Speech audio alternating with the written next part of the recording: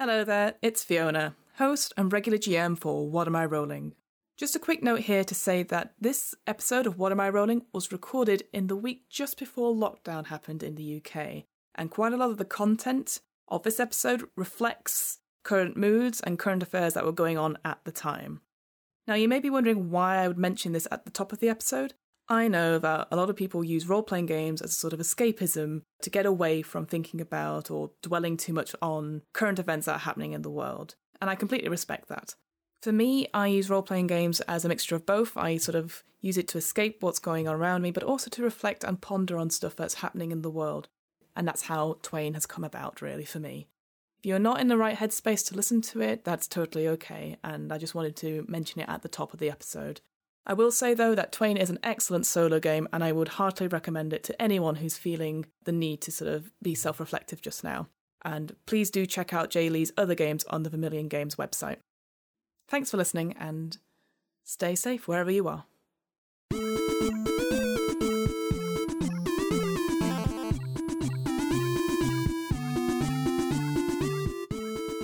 Hello, and welcome to What Am I Rolling? A twice-monthly RPG one-shot podcast, hosted by me, Fiona. This week, I am playing Twain, a short game for one, written by Jay Lee and published by Vermilion Games.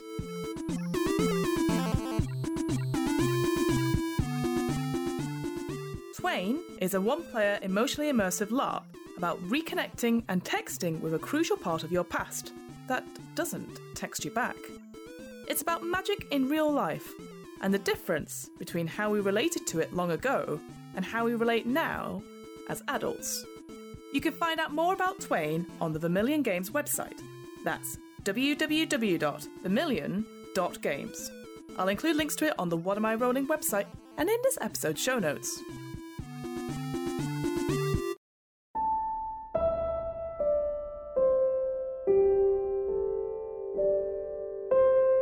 So here's a brief overview of how Twain works. The game acts as a mythical layer on top of the player's real life. The player plays themselves, with a few changes, and they must answer the given prompts by writing directly onto the game materials.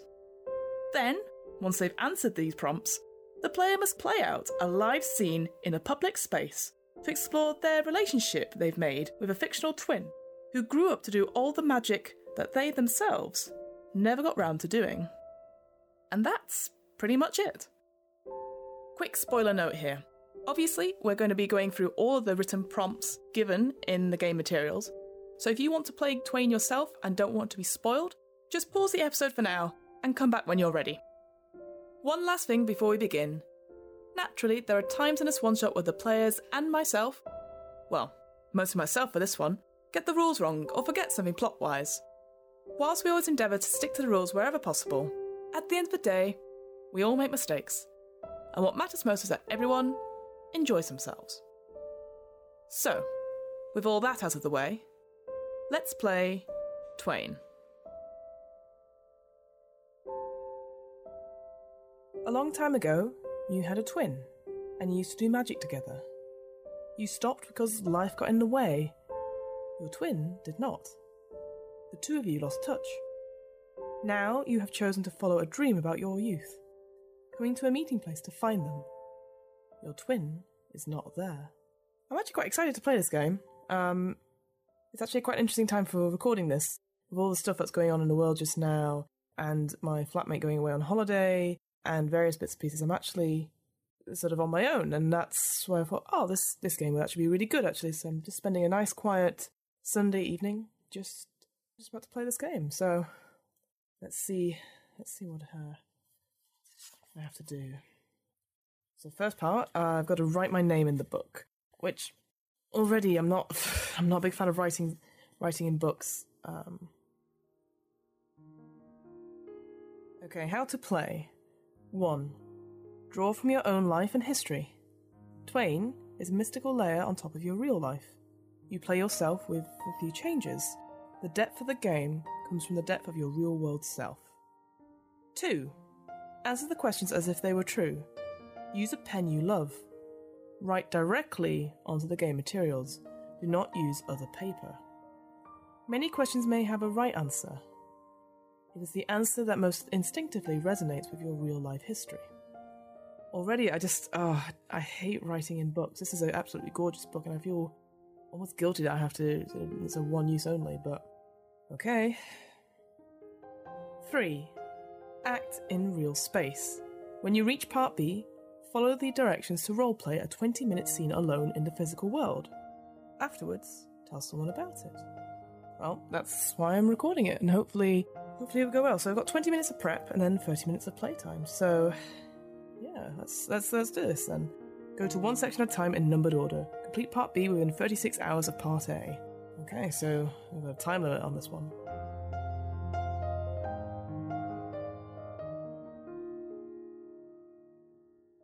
Part A. Read the descriptions given and pretend that they are true. Answer the questions presented. Go through the book strictly in order, writing directly on the page in pen. Start with section 1. 1. The call. Long ago, your twin and you understood one another completely. Growing up, you were inseparable. In your childhood, the two of you learnt that you were rare, humans attuned to the soft world of magic. Those like you are few, and their work discreet. And perhaps not everyone believed in the magic, but the two of you did with all your heart. You learnt it together. You used the call, the rituals of the soft world to shape your dreams together. You felt the soft world responding to you. You were children, and it was beautiful. 2. What was your twin's name? If in real life you ever had a magical version of yourself, a fictional identity, a Mary Sue character, or otherwise cooler version of yourself with a different name, use this for your twin's name. My parents dallied around with a couple of names, but they really like Catherine, and that's actually my middle name.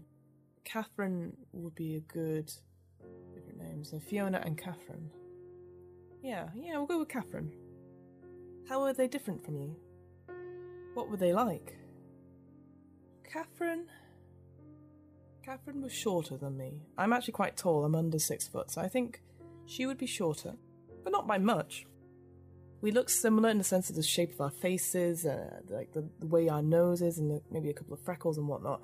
But I think she would have had different coloured hair. My true natural hair colour is sort of a mousy, browny blonde. I think she would have had a much darker hair colour, so maybe like a chestnut brown. Our eyes would be different as well. Like I have sort of a grey-blue kind of colour. I think I would... Oh man, if she's a cooler version of me, I would 100% want green-coloured eyes. So she'll have green-coloured eyes. So we're not identical twins, for sure. When I was younger, I used to have very long, flowing hair, like sort of shoulder length, just the way it was cut. I think she would have preferred having her hair done up more. I always used to like having it down. So she used to have her hair swept back in sort of a high ponytail. You know, it was maybe a bit longer, but not overly like cascading down her back or anything like that. But just, you know, she would always have it up. Oh, and for sure, because I could never pull it off, she would for sure have a fringe. Okay, so that's how she like physically looks. That's sort of her appearance. But what were they like? Catherine was much quieter than me, for sure. She had a sort of stoicism, I guess. Could be quite solemn, but just because she liked, you know, reading. Like, I liked reading and stuff, but I liked doing loads of different things and meeting different people and trying new things. She always felt more herself in the quieter places, in places where she could indulge in a good book and, be by herself, and a sense of calm, I guess. Out of the two of us, she was definitely the cleverer one. The one that would, be able to work things out really quickly, be able to read instructions and know how a thing would be put together, or the correct answer to a comprehension question.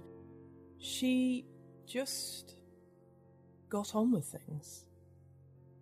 Compared to me, where I would be a little bit more, not outspoken, a little bit more loosey-goosey with the rules, or little ways to sort of get out of convention, I guess. She definitely was one to stick to the rules. I wouldn't call her an introvert, though. Like, I feel like at that age in our childhood, she just would quite happily enjoy people making the decisions for her. And she would follow along with it. She would know what was right or wrong. She would give her opinion, perhaps, but she wouldn't be the first to say, I think we should do something. I think we should do this. She would hold back her judgment, listen to all the opinions or all the facts, do the research, and then come to a sort of a conclusion about stuff, and then state it. Whereas I would be a bit more jumping around, saying we need to do something, a little, a bit more outspoken, but I would listen to reason. So not necessarily at odds to each other, but maybe like two sides of a coin. Very, very similar, but, slight difference in the pattern, slight difference in the sort of imprint. So I've got a multiple choice one here. So it goes, your magic was about being in touch with spirits, elements, arcane laws, one or more gods, God, fae, energy, or other. For me, when I think of like fae, I think of I can't remember the name of the girls, but the two sisters who fooled like even Arthur Conan Doyle into thinking that there were fairies through these like staged photographs. So that doesn't really call out to me. Spirits, not really. I don't know really what arcane laws mean. Like obviously magic laws, but not sure. I think it'll be between sort of elements and energy. Because I'm thinking, not that I'm stealing this at all from anything, but say Full Metal Alchemist Brotherhood. The idea of transference and changing one thing into another, but it has to come from somewhere. That sort of alchemy. I quite like that idea. The idea that you can control them in some way, like the wind, water, fire. I mean, earth, maybe like grass, maybe like nature in a way. I think that would be quite cool. So I'm going to go with elements, I think. Calling mostly involves intuitive movement and vocals, gestures of evocation, meditation and feeling, ritual use of objects, prayer, or other. I did just say I did steal a little bit from Full Metal Alchemist Brotherhood. Because what they do, they sort of clap their hands together and like hit the ground, or they touch whatever they want changed into something and sort of channel that energy or channel that sort of the elements through that. I don't know if I would do that here though. I think prayer, not really. Ritual use of objects, like, no, I don't think so. Knowing me as a kid, I would have just lost any object. Meditation and feeling. I don't think we would have done that. Like, I would have been too fidgety for that. I'm going to go with I'm going to go with my gut instinct. I'm going to go for intuitive movement and vocals. When I think of, like, childhood, I think about, like, constantly sort of moving and being with it.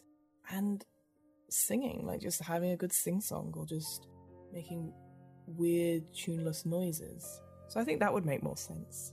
Both me and Catherine would make these noises or do a scale or something, like, maybe like a chromatic scale or a minor scale or a major scale to enhance or diminish the various elements as we sort of transfer the energy from one into another. Actually, thinking about it, technically, if I just go back to it, your magic was about being in touch with, I think I'm going to change it. So like, fuck it, I'm going to take two. So I'm going to take elements and energy. It doesn't say I have to pick one. It just says, what is it? So I think it makes both. So I think, yes, I'm going to take that. And then using the movement, like hand movement, maybe dancing and touching various objects, we could just transfer that energy into an elemental form of some sort. That would be cool, actually, yeah. Doing it made you feel deep and somber, vast and free, vast and significant, shifting and beautiful, elaborate and wise, joyous and playful, pure and true, and other. I'm gonna go with, I think joyous and playful. Like, I feel like if you're dancing or if you're doing movement in that way and sort of singing, it's just gonna be fun. It's just a little plaything, really. It's nothing serious. We enjoy what it is. So yeah, joyous and playful. That sounds That sounds about right. Is there a term for people like you? If so, what? And then I've got some options saying magician, witch, seed, echo, changeling, prophet, or other. The word echo sounds nice. They call us the echoes. Because we can... Well, I like that word. It doesn't really fit, though. Like you echoing the energy. I know I don't need to justify it, but I'd like to justify it. I'm just trying to think. Transference. The transferers does not sound great. I will say that, so I'm not going to use that. I think, you know what? I'm just going to go with echo. We're sort of echoing one element and changing it into another. We are echoing that sort of change from one energy into another. We're mirroring it as something else. And of course with our singing as well, that can sort of echo around a sort of chamber or a field of some sort. So yeah, echo. That'd be nice. Who brought the two of you into the soft world and showed you the ways of the core? Family? A secret society? Magical creatures? A cabal of friends? Animals or plants? A magic school? No one? You found your way through research or puzzle solving? Or no one? Your instincts guided you? Or other? I don't think the first couple of options are suitable for this. Like, magic school instantly makes me think of Harry Potter. Animals and plants instantly think of any sort of druid from any sort of high fantasy campaign. Secret society, no. Magical creatures, no. Family could be quite interesting. But again, I like the idea that it's just a secret that only us two know. And I think just from what I talked about Catherine before, about her reading and her learnings, I like the idea that we found it through research or solving some sort of puzzle. Like just unlocking this potential that could be in quite a few people, but we were the ones that have found it through our own sort of research or our own sort of learning or looking for it. That'd be quite cool.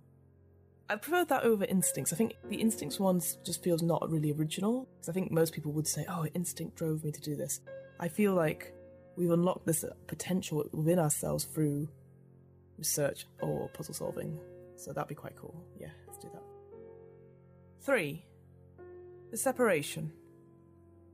You haven't spoken to your twin for a great many years, and you don't do magic anymore. You live the life you have now. A long while ago, as you were growing older, you did something wrong or off. Perhaps a big thing. Perhaps it was a series of small things, distractions, indifferences, doubts, casual insufficiencies that piled up before you paid any attention. During that time, your twin stopped talking to you, and you grew out of touch. You stopped calling, and have not tried often since. After all this time, you're not sure if it would really work. It's difficult to muster the state of mind anymore. Your twin is off somewhere else in the world. They are a great magician now, spinning magic and calling true at the heart of the soft world. Or so you heard. They are so insurmountably far away. 4. What is your twin doing these days? This should be something fundamentally awesome, but with less than epic stakes. Catherine... she loves her books. I think she would have written quite a number of books, like scientific books, on the sort of research she did on this sort of the magic, this sort of transference magic she has. She would have done so much research and finding very little in the field, and what has been written being maybe incorrect or just dominated by older male writers, older male scientists. She would have published like a series of articles in journals like Nature or New Scientist about her theories about this sort of magic, this sort of transference, and it's been picked up like wildfire. Her writings would have connected other people who thought they were alone in this sort of field together. She would have done book tours. Maybe even like... oh yeah, she would have totally done a TED Talk. Still reserved in some places, but is happy to talk about her research. It's something that she's deeply passionate about. She's probably been on many radio shows and chat shows talking about this field of magic that she seems to be the only female expert in. How do you know what your twin has been doing? And I've got a few options. I see them occasionally from a distance, social media. I see the effects of their calling, through mutual acquaintances or family, in the news, or other. So I think there's going to be several. I think there's several options here which I'm going to take. Social media, absolutely, and the news. Because I think the way she conducts her research, while she's not necessarily evangelical about it, so many of her sort of follows, like the echoes, or the newfound echoes, talk about her a lot. It's very hard to avoid. I like the idea that she probably doesn't have like active social media accounts herself, but it is just run by her publicist. She's been on the news, she's been on like different panels and stuff.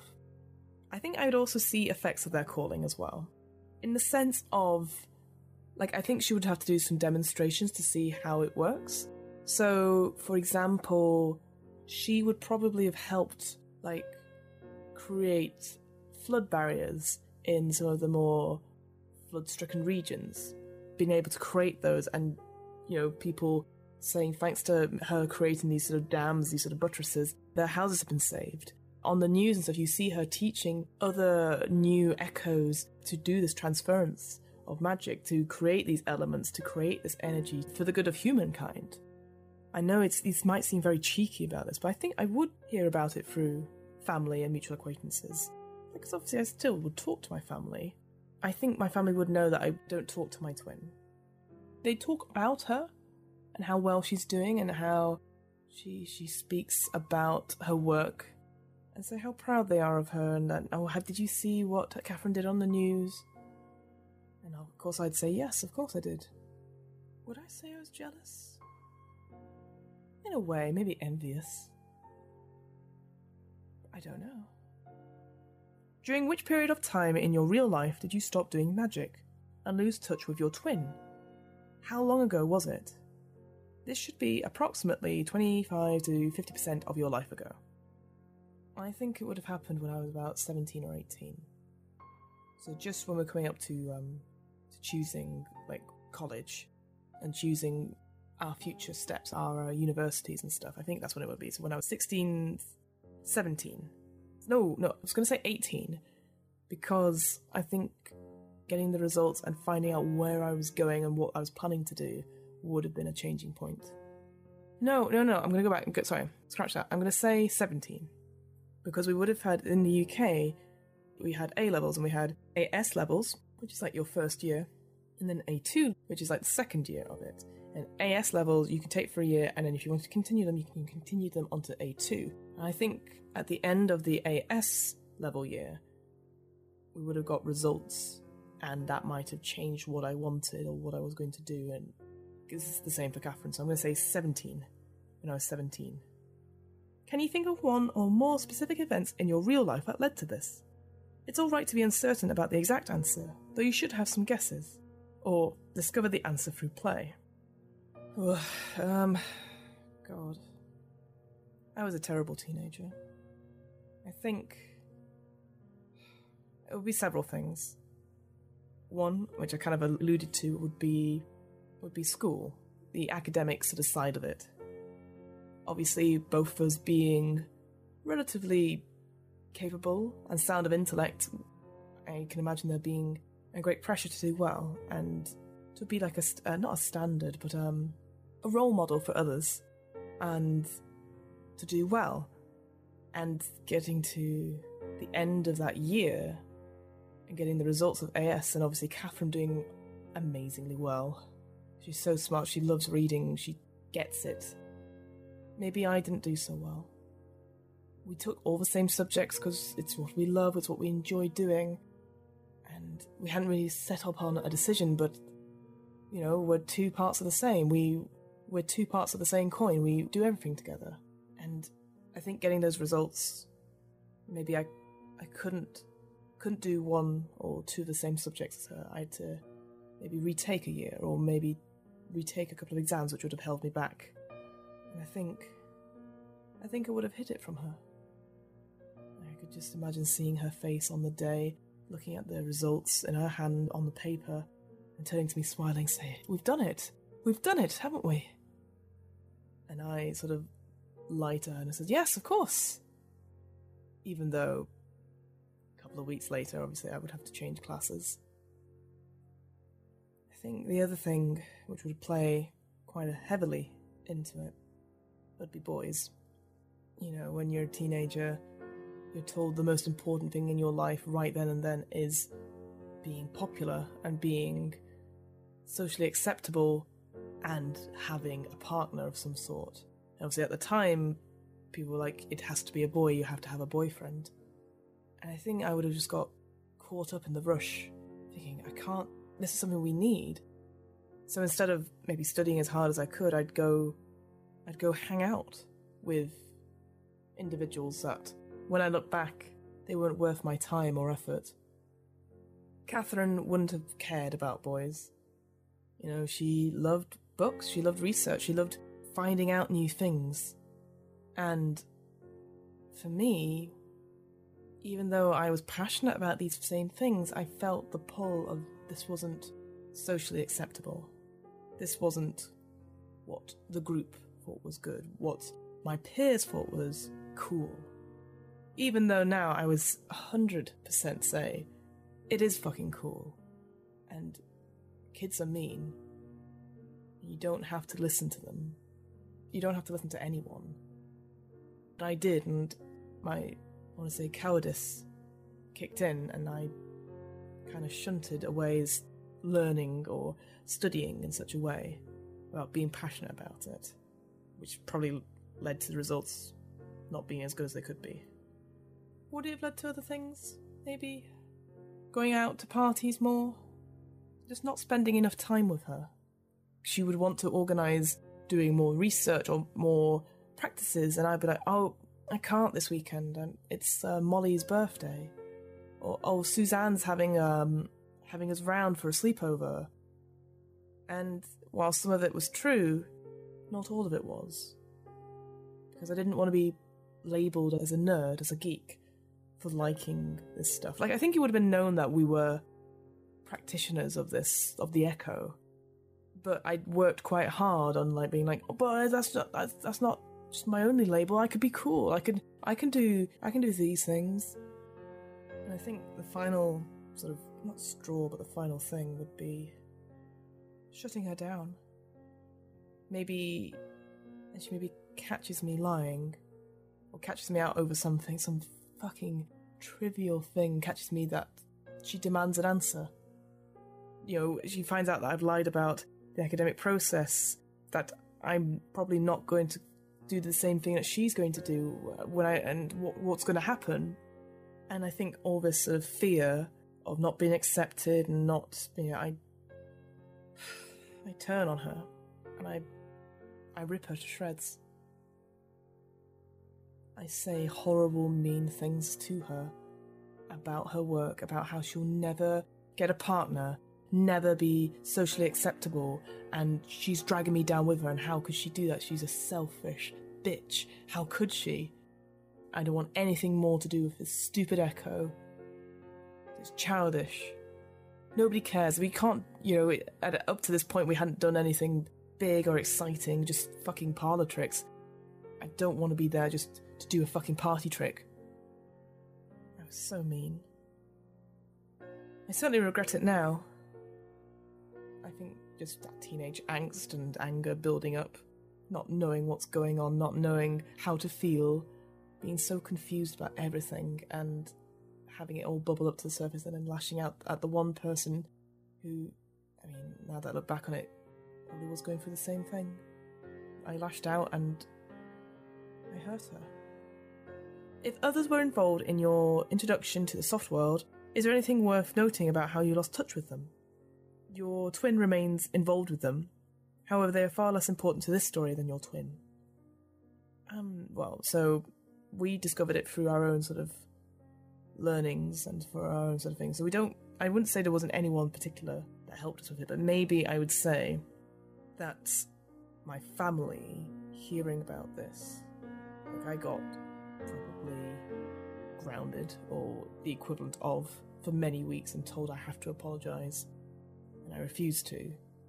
So I think it would have not necessarily because they didn't help me find this sort of magic, but I think it would have damaged my relationships with them. They might have healed over time, but, you know, scars never really heal, do they? 5. The dream. You have not thought much about your twin for a long time. Not too many days ago, however, you had a dream. It was a vivid dream, deep, clear, and memorable. In it, you and your twin were together, and young. You were talking and joking about the future. You said, anything can happen. They said, that's okay. We'll always have each other. They said, whatever happens, we'll meet again in the place, at the moment. In the dream, you agreed. When you woke up, it felt as vivid and real as a memory, though you don't recall it happening in real life. Was it a conversation you once had and simply forgot? Or is it a fresh idea, a wisp from the soft world? The moment is nearly upon you. 6. In what way does your life not contain magic anymore? I mean, I see the transference happening on the news, and I see the echoes, the groups of people that are sent as a task force to make these changes, to be sort of almost like climate change task force, to groups of people to make the changes and protect those who are vulnerable on the news. But I don't do that. No, I just work at an office job, 9 to 5, Monday to Friday. As far from being out in the field as you can imagine. Before the dream, when was the last time you seriously thought about your twin? I would have said about maybe a month ago. There would have been some big thing on the news. Some sort of, well, let's tell it as it is, folks. Some sort of new virus. Some sort of new infection that spreads to people. And it gets people worried about it. So Catherine is interviewed, saying how can we stop this sort of thing? Can transference magic and echoes be able to stop this from happening? And I would have seen her being talked to, and I'd be like, wow, that's amazing. Like something I would never have considered, and she's there on the 9 o'clock news, on a panel, deeply in discussions with WHO leaders, politicians. She looks in control. She looks, tired. Well, everyone looks tired, but she looks like a woman ready to do the business and take those difficult decisions. When did you have the dream? This should be a specific night within the last month or so. I'm going to say, because we don't get to do it that often, but it would have been on the 29th of February. I think I would have been feeling off all day. Not that I'm superstitious or anything like that, having the extra day in February, but I noticed that was the weirdest thing. I woke up after having this dream and then having to turn over the calendar to March and thinking, wow, this doesn't happen that often, once every 4 years.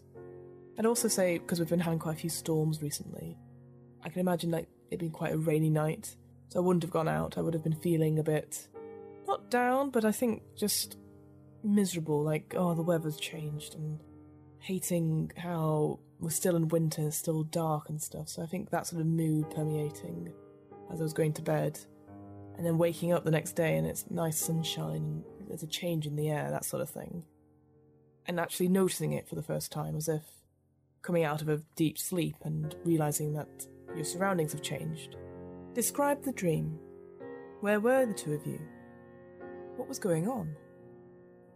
We were at home. But it wasn't home. It's, never is. We were... Oh, I tell you where we were.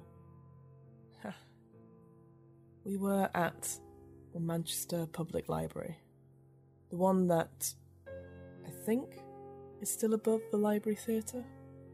We used to go there after school, and so that Catherine could do her studying and I could sort of just relax and chill out with the books, and just an incredible circular room of these long wooden tables, a few people quietly reading or making notes. We'd just be there muttering and looking at anything to find more research on the magic. In the dream, we're there again, but this time we're just on a table, the books surrounding us, and no one else is there. And we're almost whispering, because we just still thought, you don't talk aloud in the library. And I remember, I feel there's almost a sense of relief. This almost there was a barrier between us, this sort of unspoken, or not hate, but just awkwardness. And we're talking, and I think I would realise in the dream that this has not always been the case. And not realising it was a dream per se. The table is covered in books, piled higher than physically possible, almost as if we're in a fort of books. We're laughing, and she's pointing out certain diagrams and stuff, and everything's just nice here. We talk about the future relating to what we want. Catherine is talking very animatedly for herself. It's not unlike her, but she's talking quite fast about how she wants to become a researcher. She thinks that, if she's able to write about her work and what she's found here, then she could inspire others and find other people, then they could change the world for good. And I'm just listening. It's nice to see her not frown at me, not worried about if she says the wrong thing. Maybe she asks me what I would want to do, and I truthfully answer her, saying, I don't know. I don't know what I want to do. I'm unsure. No matter what happens, I just want to be me. I don't have any lofty goals or big ambitions to change the world like she does and make an impact. I want to be happy, and I want to be able to do what I want to do when I think of it. And there's a pause where I think she's going to rebuke me, or is going to be in shock about not picking the same thing as her, because we're together, we're two parts of the same coin. But she doesn't. She sort of holds my hand and says, that sounds amazing. And she laughs and she says, you don't always need a plan, Fiona. You don't always need to work out what you're going to do in 5, 10, 20, God, even 50 years' time. No one really knows what's going to happen in that time. So long as you surround yourself with people you love, that's all that matters. And I'll always be there for you. We'll always be together. In the dream, what was the place that was named? Choose something nearby that is easy for you to get to. Ideally, the place should be outdoors and have personal significance to you. But any non-residential location that you find atmospherically interesting will do. A public location is good if you are able to move, mutter, gesture, text, and roleplay there. I'll be honest, I have somewhere in mind, but it's not personally significant to me. But I guess I do go there often because it is atmospherically interesting, and that's Tooting Cemetery in London. I often go there on walks during my lunch break from work. What's cool about it there is that apart from those interesting gravestones and interesting plants that grow there, there's some incredible trees. Really, really interesting.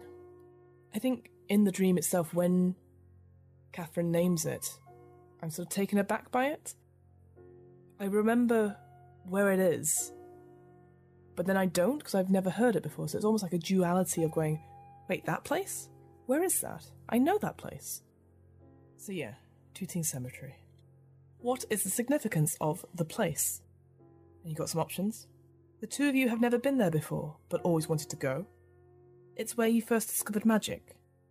The soft world is powerful there. It's featured in another dream you both had long ago as children. It's where you were standing during the conversation in the dream. It was the first place that came to mind, or other. I mean, I've kind of revealed that a little bit. It is technically the first place that came to my mind when I was thinking of this. Almost like, Inception, this was always sort of there, and I thought of it. But like I said, I've never I've never been there before. Yes, I have. And again, these sort of crossing over of the two different versions of myself. And when I wake up, I think of the place. I think of the exact bench where I'm going to sit next to the entrance. What is the significance of the moment? And the choices I have are: it was simply a fixed time and date after the dream. The world is especially tuned for calling. It signifies unity between two people who call. Forces in the soft world are aligned as they were in the moment you two were born. It's numerologically important, or other. Again, I think it's just as it is. It just happened. It's just nothing big and important about it. It's unimportant. It's just simply a fixed time and date. Say, be here at this time, on this date, in this place. One of those things was like, this is convenient. 7. Now, if possible, tell someone in your life whom you trust that you are playing this game. Explain that you will be talking to them later as if this was all true and really happening. Then, share the dream with them as you really had it. Possibly very, very boring, but I am going to contact my other half. He'll probably make fun of me because I'm playing this game, but that's okay. And we'll see how it goes.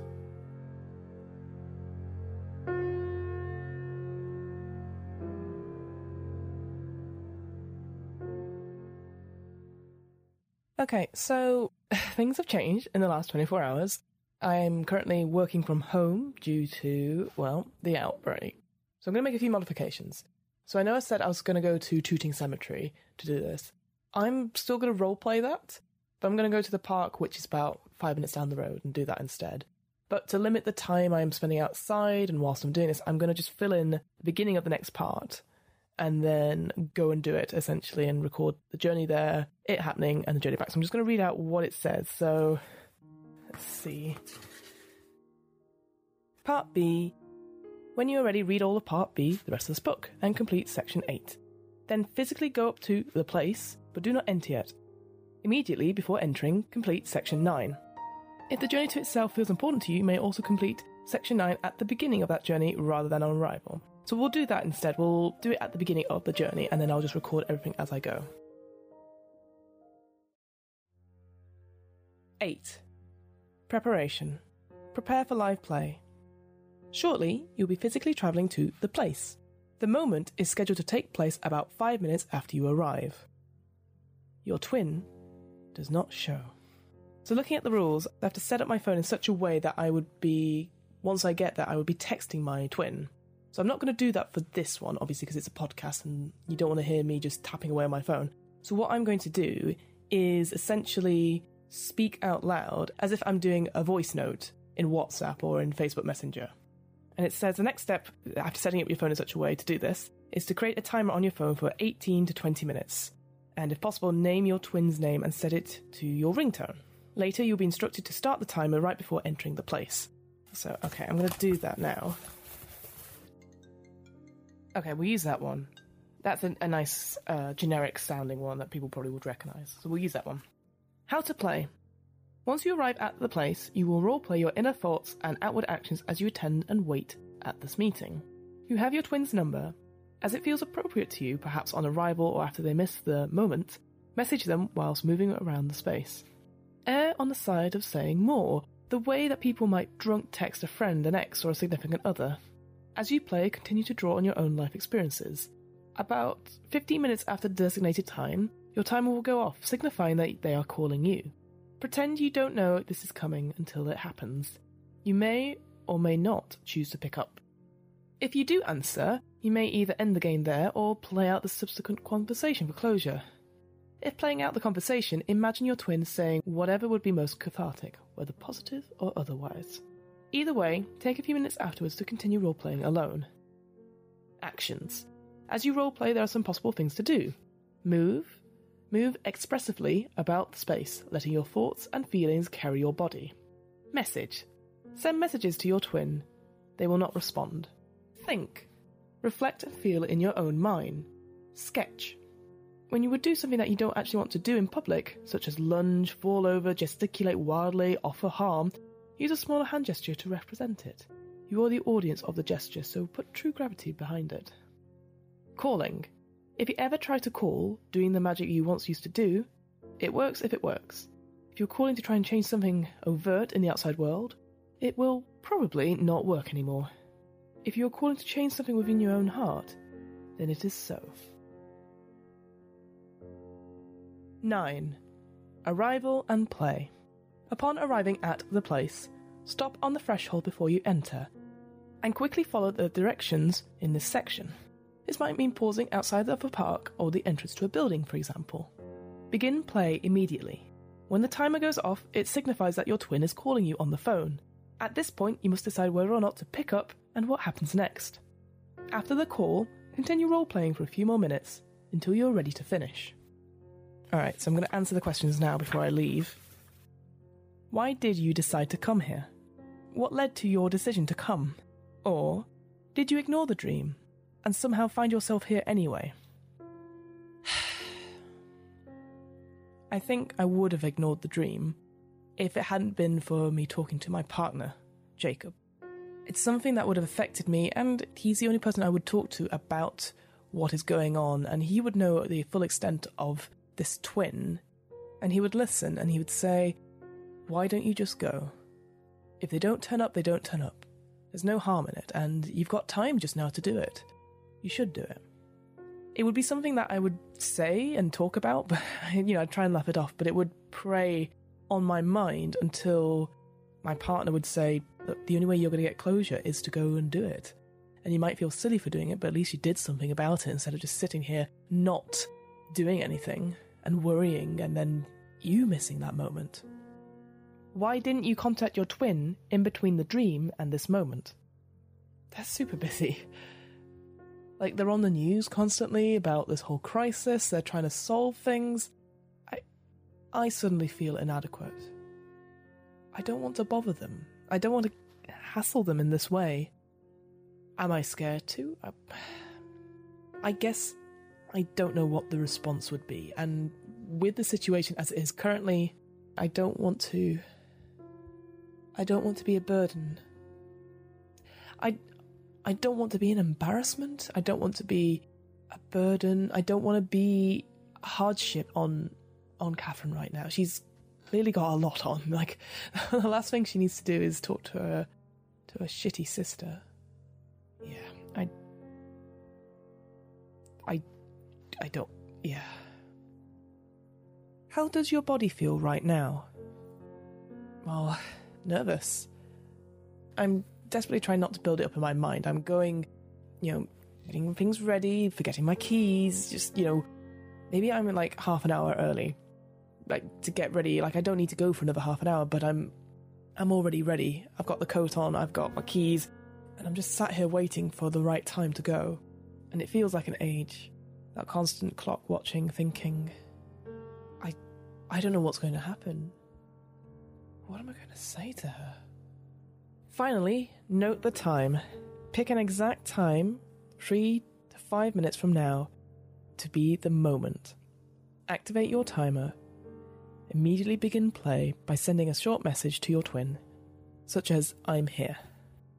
Okay, wow, that's it. So the time currently, looking at the clock, is 9:47 a.m. on Wednesday, the 18th of March, 2020. And I'm going to say, because it's going to take me about 10 minutes to get to the park, I'm going to say I'm going to get there for 10 past 10, and I'm going to say the moment starts at 10:15. And then we'll just go from there, really. So I better get going. Okay. Just going to start shutting things.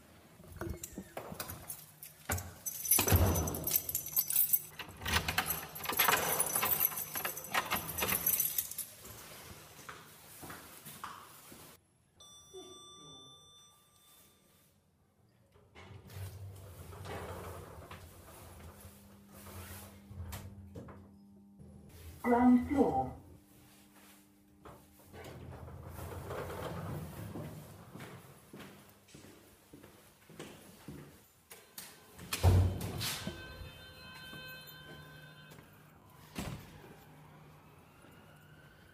Quite a grey day outside. Quite a few cars out as well. Hopefully the park won't be too busy.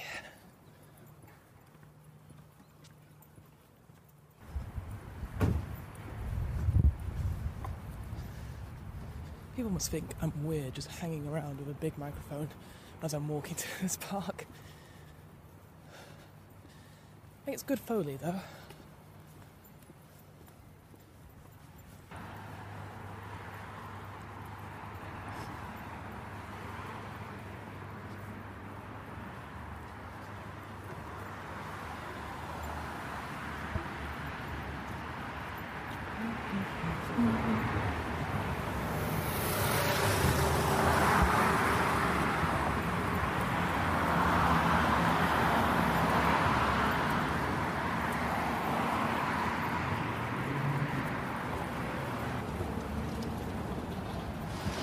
Okay, so we're about halfway there, and I am actually quite nervous. I don't know why. Maybe a combination of factors, you know. Ooh, a bit windy. Yeah, definitely got an odd look then. I don't know if this was a good idea.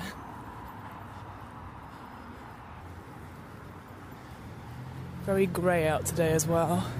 Feels ominous, but nah, I'm overthinking it.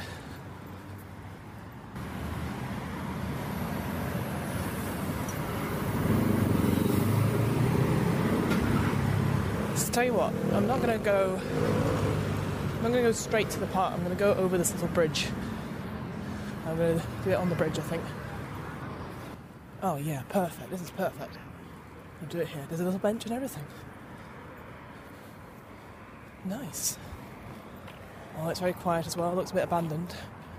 I'll do it. This seems the place.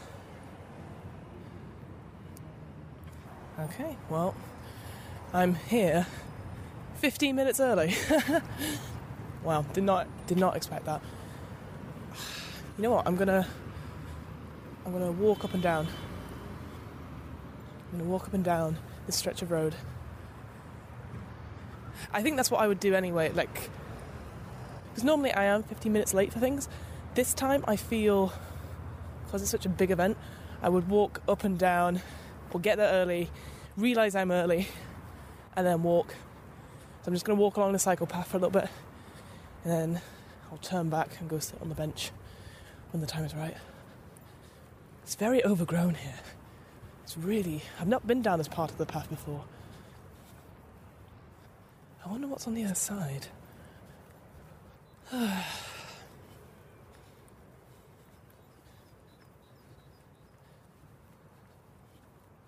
It's very green here as well. It's very nice. You can hear the birds tweeting. So there's the park I was originally going to go to. But it's very empty just now. That's quite sad, isn't it? Nearly Easter and no one's out playing. I mean, understandable to be honest with you, but still quite sad. Oh, I can get down there.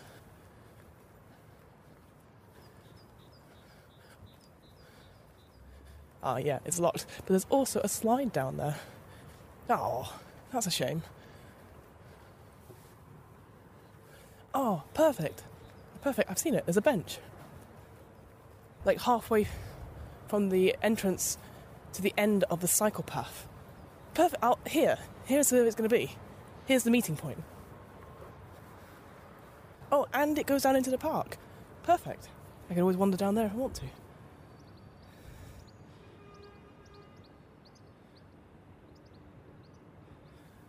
Right. Better go sit on the bench then.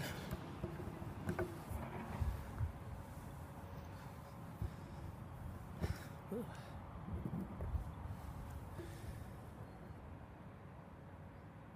Got a great view. Got some people's houses. Got the financial district. And then you've got...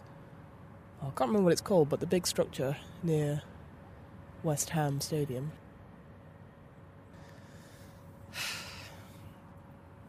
4 minutes past 10. So I've come and sat down. Getting weird looks from cyclists. There's no back to this bench, so it's very uncomfortable. It's very peaceful as well.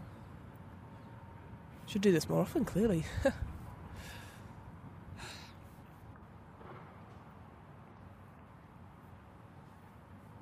Okay, it's 5 past 10. Maybe I should start now. Yeah, I'm going to start now. I'm super early, so why ever not? Okay, so it's 5 past 10. I'm going to put the timer on. Timer on now. Okay. I'm here.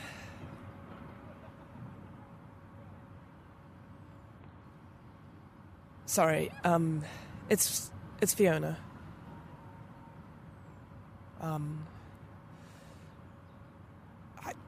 Sorry, this is really, really weird. I had a dream, and you were in it, and we were back in Manchester Library,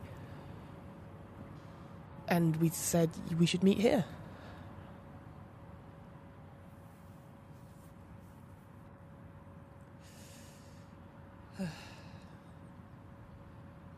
And here I am. I've never actually been here before.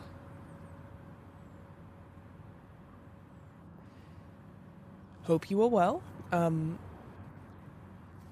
I've been good. You know, with all this stuff going on. I saw you on the news. Looks very, very scary. But I'm sure you're doing. I'm sure you're doing great. You're doing great. You look great. I mean, you look tired. But okay, sorry. Let me start over. I think Hey, sorry. As you can tell, I keep just saying random words like before. Not much has changed, I guess. Well, you've changed. You are amazing. Oh, God, okay. No, hang on.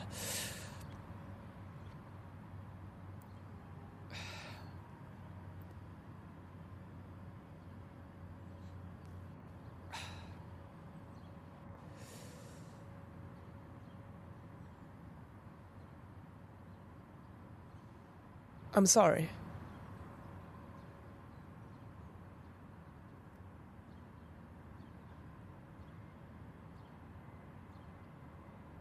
About, you know, the stuff I said.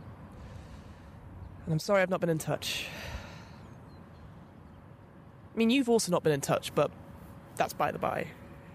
I can understand why you wouldn't want to keep in touch.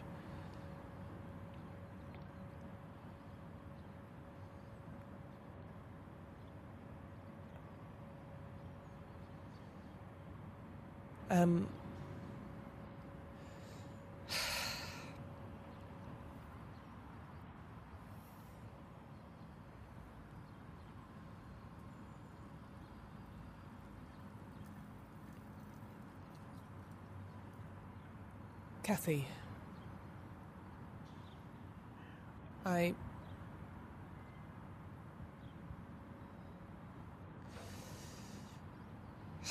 don't know what to say to you.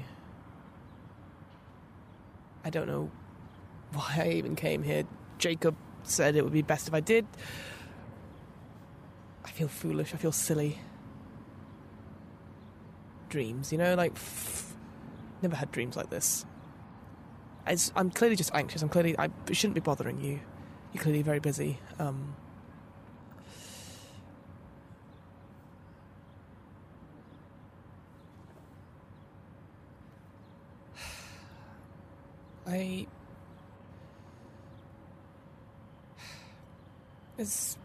I live in Stratford now. Yeah, I moved. I moved after a couple of years. I'm engaged. You'd like him. very no-nonsense American. I told him all about you. He's seen you on the news.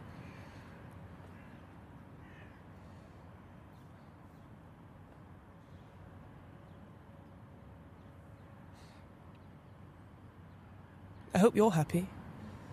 I hope you've found someone, or even if you haven't, like, that's totally cool. Like,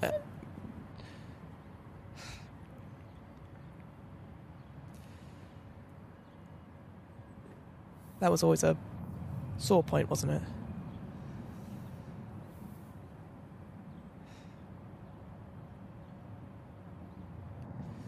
All those times when I was distracted because of boys, because of anything, but you were never like that. You like to read, you like to research, you like to... Oh man, you were so passionate about everything. And I miss that. I miss that a lot.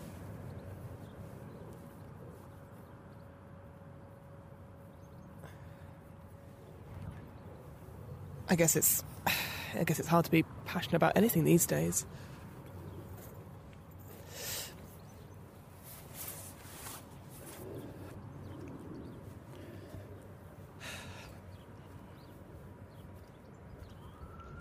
I mean, at least you get to do your dream job for a living.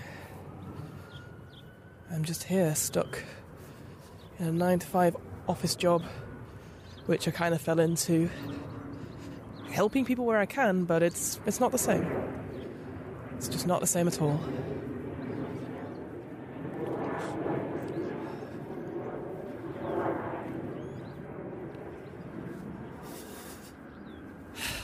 I've gone into the park for a bit now. Just, so I am here. So if I'm not on the bench, just phone me or just text me. I'll be back. Sorry, you're going to laugh at me, but I came to this place 15 minutes early. How stupid is that, right? I know, it's first for every time. It's a sort of first for everything, I guess. There's a weird park here. There's like a slide, but it's like around a tower, and on top of the tower is like a wind vane, or like one of the old-fashioned like wind corn things you see out of American farms and stuff. It's dead around here, really, in terms of people, but there's actually some nice greenery around. Grass is uncut.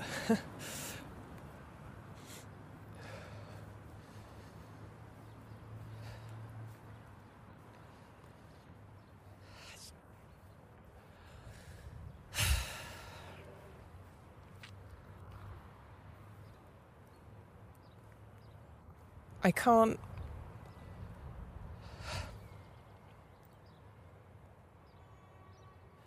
do it anymore. I think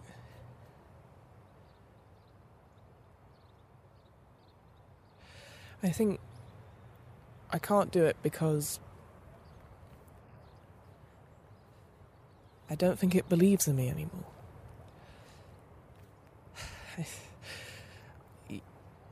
I know that sounds stupid, but I think when we had that summer, when we had the argument and we went different ways, I stopped doing it altogether. I stopped practicing, and every so often I did try to do a little bit, but nothing.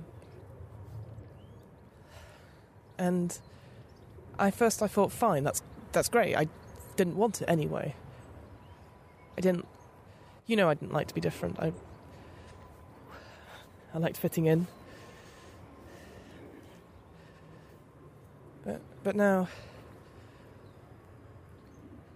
it's bullshit, When you're young and people say, "Oh, you need to fit in," or there's this urge to fit in and not be different. You like something, but we don't like it. You think, screw you, Now that you think about how popular everything is, like, if you think about, like, okay, you're going to find this really silly, but I got into reading. I got into reading RPG books, role-playing games. And I love playing them. I love creating stories with my friends. And, well, 10 years ago, maybe more, I think the friends I had then would have laughed at it.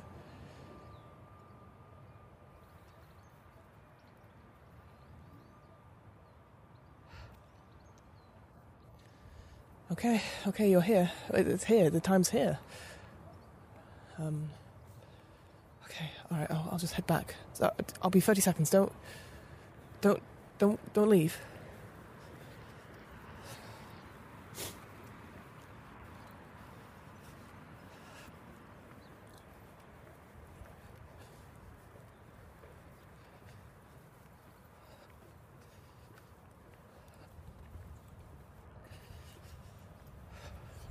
I'm almost there. Just give me another 10 seconds. I'll be there.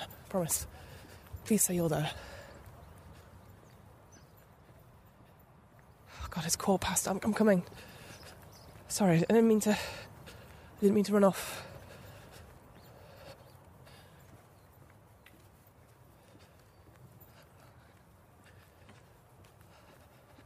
Hang on. I'm almost there. Hang on.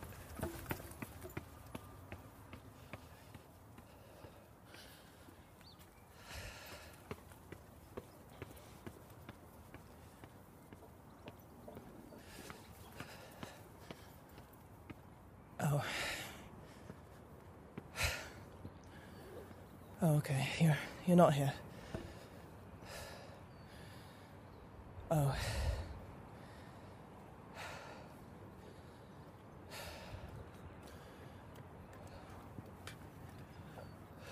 Okay, it's fine. It's fine, you're not here, it's fine. Sorry, you're probably late. That's okay. So I won't move from the spot now.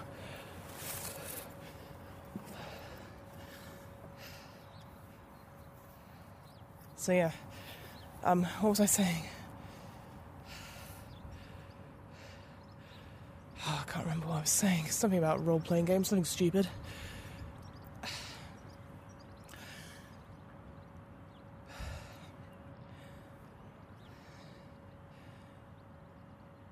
It's weird how people are now passionate about certain things that weren't cool back then.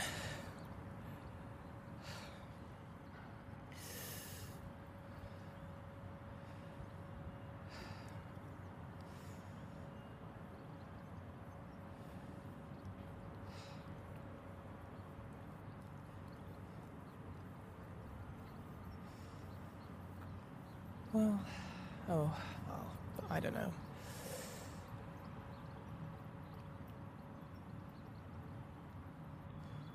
I guess I don't know why I'm doing this. I don't know why I'm sending you these voice notes.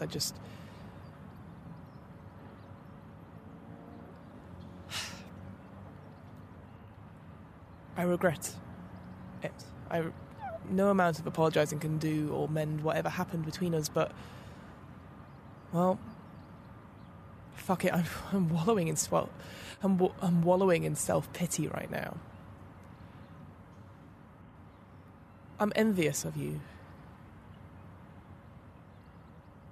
Fine, jealous.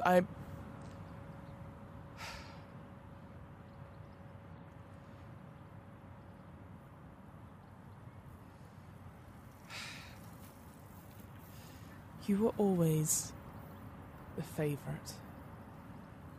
Out of everyone. You didn't even have to do anything. You just were academically gifted. You could do everything. You didn't cause a fuss. You didn't do anything. You're always perfect. And as stupid as it sounds, as a kid, I was jealous of that, and I thought if I could be different by being louder, being more extrovert, being silly, the class clown, I'd get some of that attention, and, well, Wrong kind of attention, huh?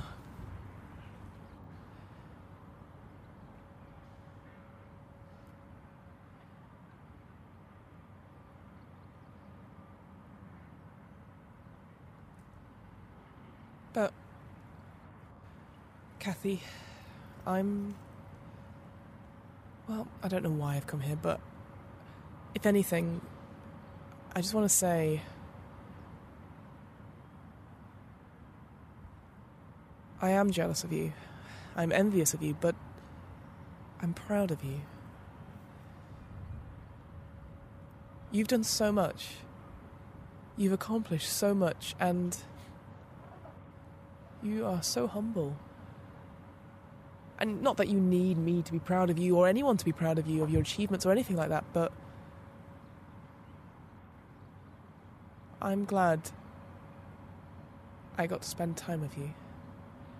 And without you, I don't think I'm a good person. I don't think we're...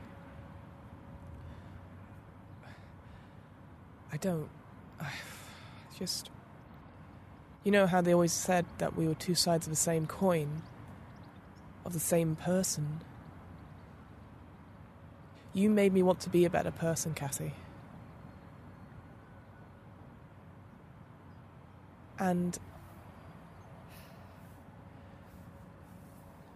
if I ever made you feel embarrassed or ashamed about who you were, about your passions, about your hobbies, about your work, then I'm sorry.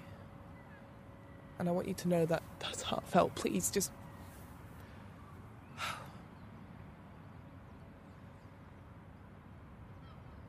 You're not coming, are you? I don't know why I expected you to come.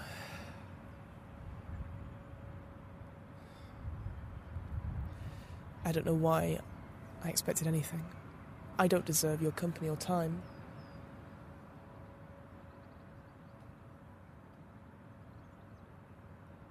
Maybe you are better off without me.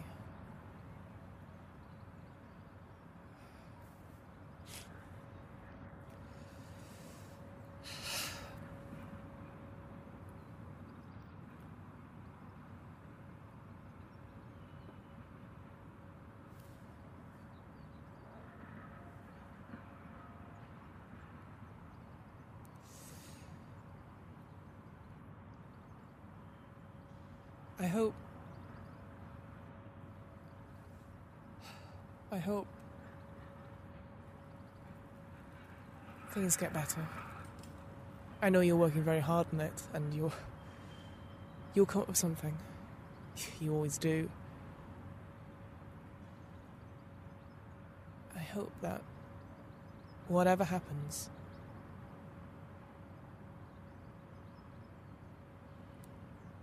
we're okay.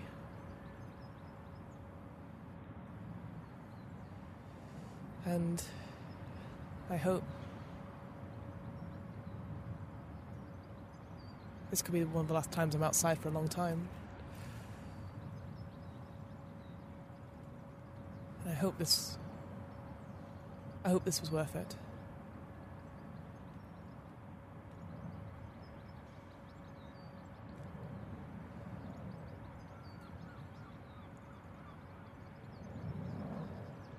I love you, Kathy. I don't think I've ever said that out loud.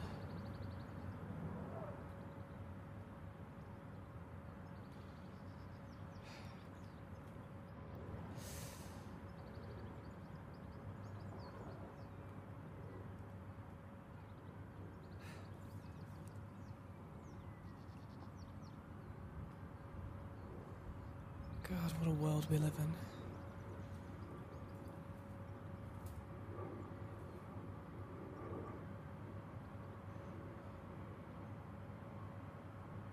Keep safe. For me. For our parents. For our family.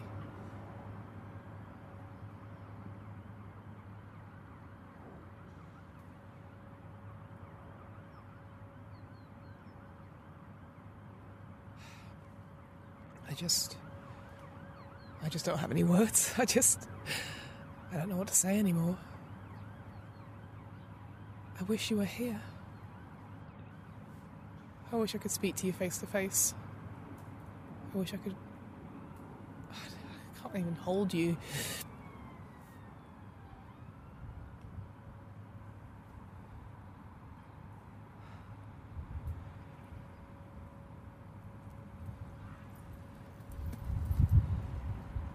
I'm so sorry, Kathy. For everything.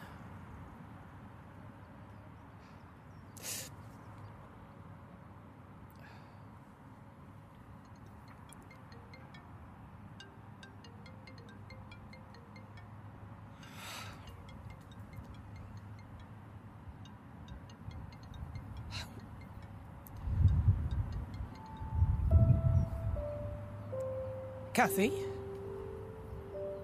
Yeah. Yeah, it's me.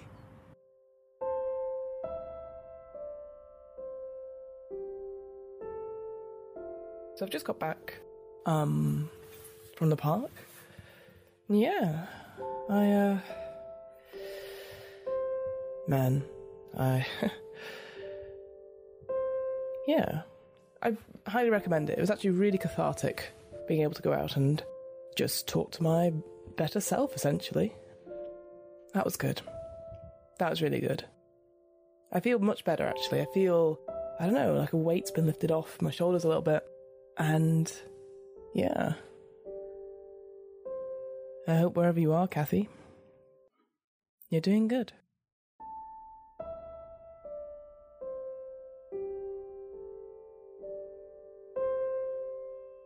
Long ago, you had a twin. And you used to do magic together. You stopped because life got in the way. Your twin did not. The two of you lost touch.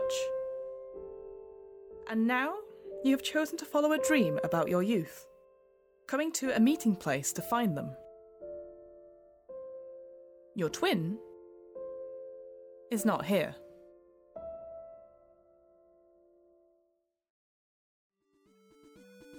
The What Am I Rolling podcast was created, recorded, and edited by me, Fiona Howard. This episode's player was Fiona Howard. This episode's RPG was Twain, a short game for one, written by Jay Lee and published by Vermilion Games. You can find out more about Twain on the Vermilion Games website. That's www.vermilion.games. The theme music was 8-Bit March by Twin Musicon of twinmusicon.org, licensed under a Creative Commons 4.0 license. If you want to find out more about the podcast, check out the website. That's www.wairpodcast.com. Fancy getting in touch? Email the podcast at whatamirollingpodcast@gmail.com. Finally, follow the podcast on Twitter and Instagram at WAIR_podcast for the latest news on upcoming episodes.